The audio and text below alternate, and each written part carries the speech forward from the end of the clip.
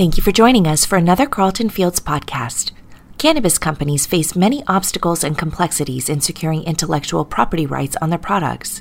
In this episode, Carlton Fields attorneys Coy Stahl and Kevin McCoy discuss a pending patent infringement case involving two cannabis companies, and they'll provide some key takeaways for entities selling CBD products. All right, welcome back. We are here at Can We Talk Cannabis at Carlton Fields, and this is our third podcast on issues impacting those in the cannabis industry.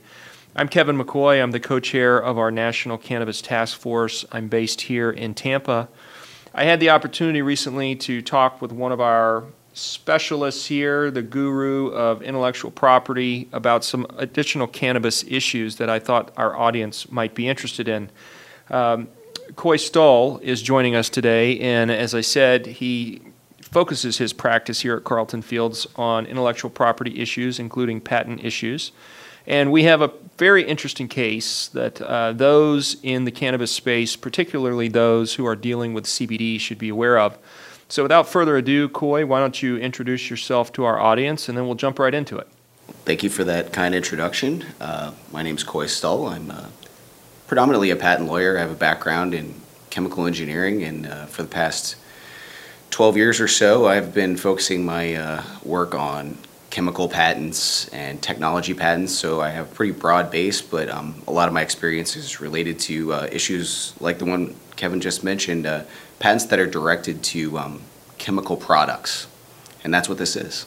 So let's first introduce the audience to the case and kind of acquaint them with what's going on in the particular case. And why don't you explain what is the core issue and what the name of the case is, and then we'll kind of work through why this is such an interesting case for not only those who specialize or track what's going on in your particular practice, but everybody across the spectrum that's dealing with cannabis. Sure.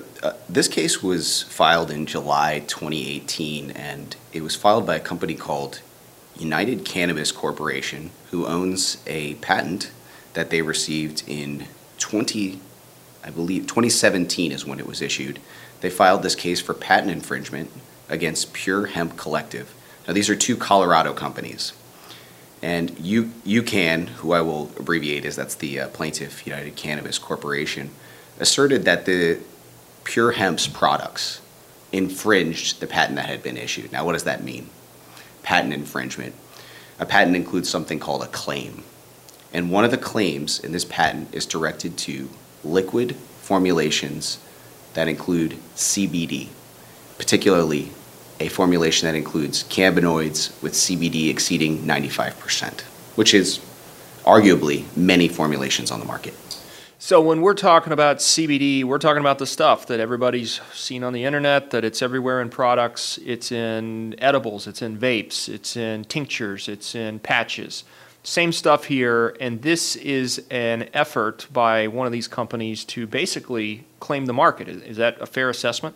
That's a fair assessment, and that's precisely what Pure Hemp, the defendant, has asserted that this case is all about, that this is an attempt to monopolize the entire supply chain and market for liquid CBD products that is directly in their pleadings. You mentioned that this is a test case. What does that mean in the world of IP and for those who are not involved in the case but should be monitoring this case if they're in the cannabis industry? So the reason I mentioned that it's a test case is because this claim could arguably be asserted against many entities. For instance, all the entities you see selling CBD products that have formulations with pure CBD or arguably pure CBD in them. So wait, if you're a company right now that is selling a pure isolate or even a Spectrum pure liquid CBD, and that's your formulation, then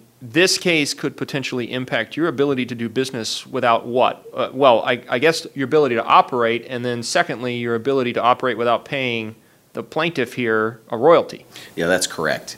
So, for instance, say these claims are valid, and we can get to that, you would have to pay for a license or risk a patent infringement suit for damages against you, like the one being asserted against Pure Hemp right now. Why is the patent that's at issue unique? Why isn't there a flood of this litigation already? That's a good question, and it's probably because they are going to see if the claims in this patent are upheld by the court. People probably don't understand the patent system. Many don't. Claims come out of the patent office, and they issue a patent to you, and you say, that's the end of it, right? I have a patent. Well, it's not the end of it. Courts are the final arbiter of any patent, which means there are many reasons why a patent can be invalid. For instance, CBD products like this could have been on the market before the patent was filed, or somebody described them. And that's what's being asserted here. And you can continue to do that in a court case. Just because the patent office didn't bring it up doesn't mean it's the end. The court is the end arbiter. What is the core legal issue that's going to be determinative of the outcome here? I mean, I'm sure there are a laundry list of defenses and everything else, but when you distill this down, what's the core issue that the court's going to have to decide? Actually, the parties are already agreeing on that core issue right now. The issue is going to be the validity of this patent. The parties are negotiating infringement of the claims, which are probably true. The products at issue almost certainly infringe. I haven't seen the results or anything, but they probably do. And they're also negotiating damages. They just want the core issue to decide by the court is whether the claims in this patent are valid. And the core issue about that is essentially whether these kinds of products existed prior to when this patent was filed, which was 2014. That is when United Cannabis Corporation filed their first application with the Patent Office. What are some of the reasons why you wouldn't be able to get a patent, or maybe you shouldn't be able to get a patent on a substance that some would argue is naturally occurring, like cannabidiol or formulations of cannabidiol, which come from a plant that's been around forever? Sure. So there are actually bars to those things, and that was already litigated in this case, and in fact litigated very quickly. 3 things that you cannot patent, or are not even eligible for patent, is more accurate, are laws of nature, natural phenomenon, and abstract ideas. The issue here is natural phenomenon, as you bring up. For instance, a plant that exists in nature. You can't patent that. You can patent specific kinds of plants, asexually reproduced plants. That's not an issue here. That's a totally separate type of patent. The issue here is whether these kinds of claims are directed to natural phenomenon. Pure Hemp brought that up 4 months into the case. They said they are directed to natural phenomenon.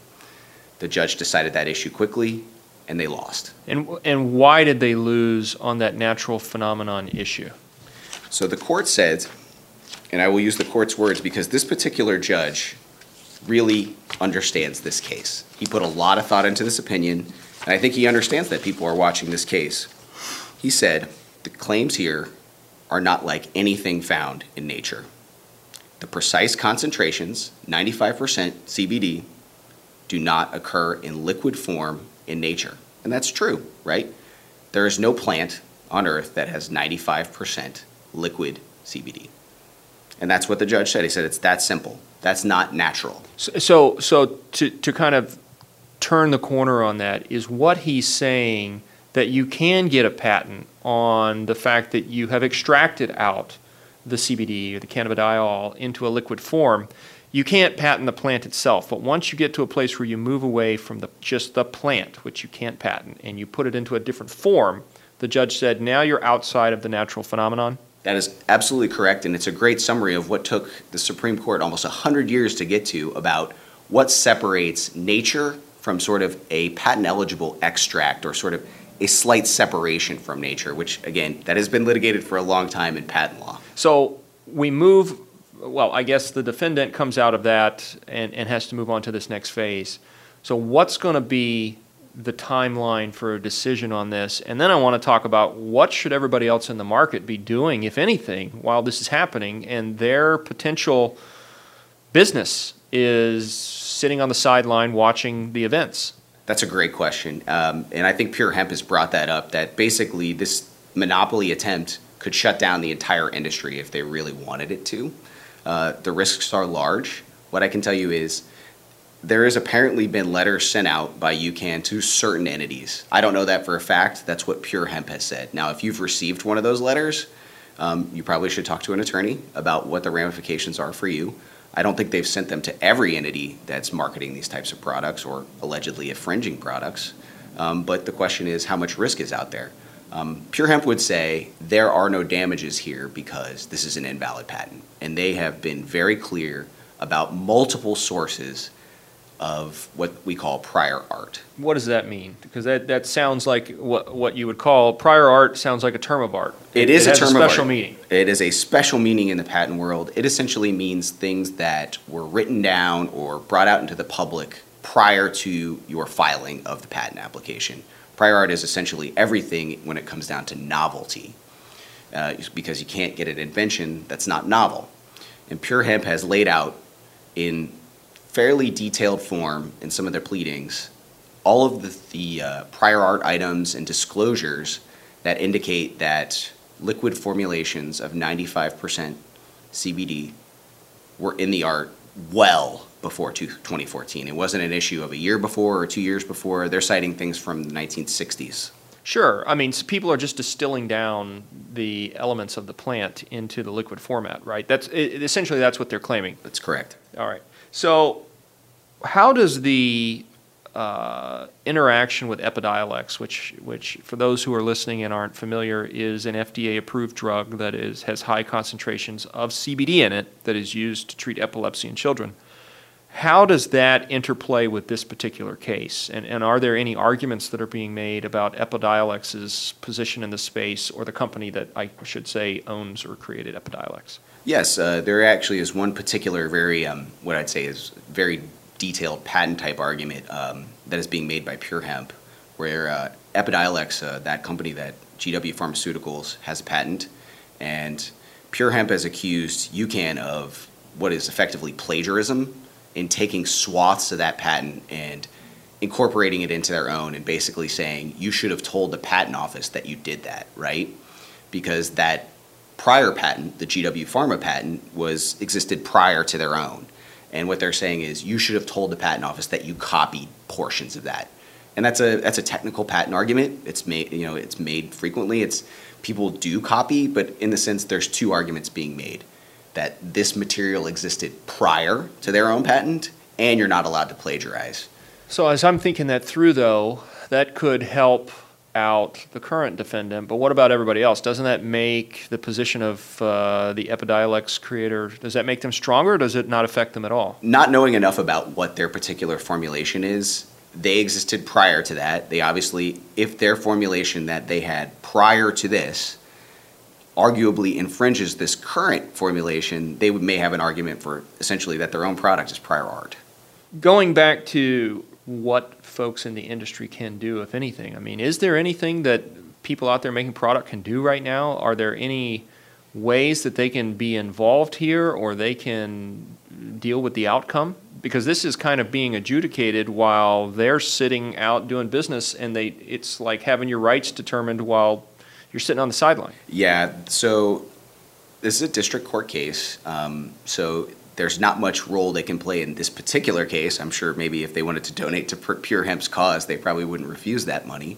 I will say that this case, however it's decided one way or the other, for or against UCAN's patent, it will ultimately end up in the Federal Circuit, which is the appeals court where all patent disputes end up.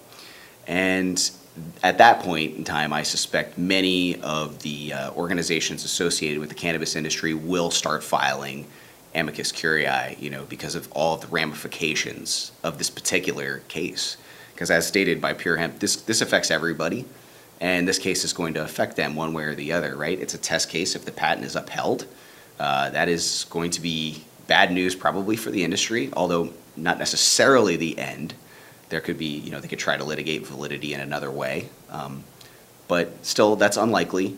And the result of this case will likely affect all the parties one way or the other. If this was ultimately upheld and they wanted to send out more letters and do all of that stuff, I mean, they're going to have to they're going to have to go after an entire industry. Is that and one by one, right? Because just because you get a letter, everybody's going to have their own defense. Everybody's going to have their own claim and try to get around their particular circumstance. Yeah, that's absolutely true. So basically, every accused product is different, unless you can somehow prove they are the same. But they will have to go after each individual entity and their product and prove infringement. That's required under the law. Essentially, that product contains 95% cannabinoids, CBD or greater. And it's only the liquid stuff? Only liquid. Well, any final words or parting thoughts that you can give our audience on this case or the takeaways as we wrap up today's session? Yeah, my final thought is that the judge initially appears to be very skeptical of the novelty of this particular product. He has called out the patent itself for having numerous statements that show a lack of novelty. I'm not saying that's completely unusual, but he was doing it in a format where he didn't necessarily have to do that. The judge has a very strong grasp of this case, in my opinion. I have read the pleadings, and he understands all these issues, even the ones that involve, fairly complex chemical technology. So I suspect that this will be a well-informed decision, one way or the other. And, given his previous statements, there is a strong likelihood that this patent may be invalidated. But I give one strong caveat, and litigating patent cases before, the burden to invalidate a patent is very difficult. It requires clear and convincing evidence. That's not the typical situation where it's the preponderance. It's hard, right? It's supposed to be hard because the patent office had their say. Right. You're coming in behind a government agency to basically check their work and try to undermine their expertise, essentially. Exactly. That is the argument that every patent holder makes in the entire universe, that the patent office is the expert here, but that sometimes that can backfire because truly, who gets to be the expert in the end? It's the judge. And the judge is going to decide this case, and it's not unheard of that patents are invalidated by judges. As a matter of fact, it happens all the time. Understood. Well, I hope this was helpful to the audience. It was certainly enlightening to me to hear what's going on because we get very consumed with the growth of the industry and the projections of the industry and multiple billions of dollars of growth year over year and where this is headed. But then you read about a case like this and it kind of stops you in your tracks a little bit. Test case or however you couch it, this is a play that's being made here to grab the industry. So I can't say that I disagree with the characterization of the defendant here. But this is another installment of Can We Talk Cannabis. I hope it's been helpful to the audience. I hope it's thought-provoking. I appreciate, Coy, you coming in and chatting with us today about these issues because this impacts everybody and it's something that everybody should be thinking about. Please be sure to subscribe to our blog and our podcast. You can find them at carltonfields.com, at Can We Talk Cannabis, where we have regular updates on issues affecting the entire industry, whether you're on the high THC marijuana side or you're dealing with CBD or areas in between. So, Coy, thanks a lot. And with that, I think we'll sign off. You've been listening to Carlton Fields' Can We Talk Cannabis podcast series. To learn more about our cannabis practice, visit carltonfields.com. This podcast is intended for general information and educational purposes only and should not be relied on as if it were advice about a particular fact situation. The distribution of this podcast is not intended to create, and receipt of it does not constitute, an attorney-client relationship with Carlton Fields. Thanks for listening.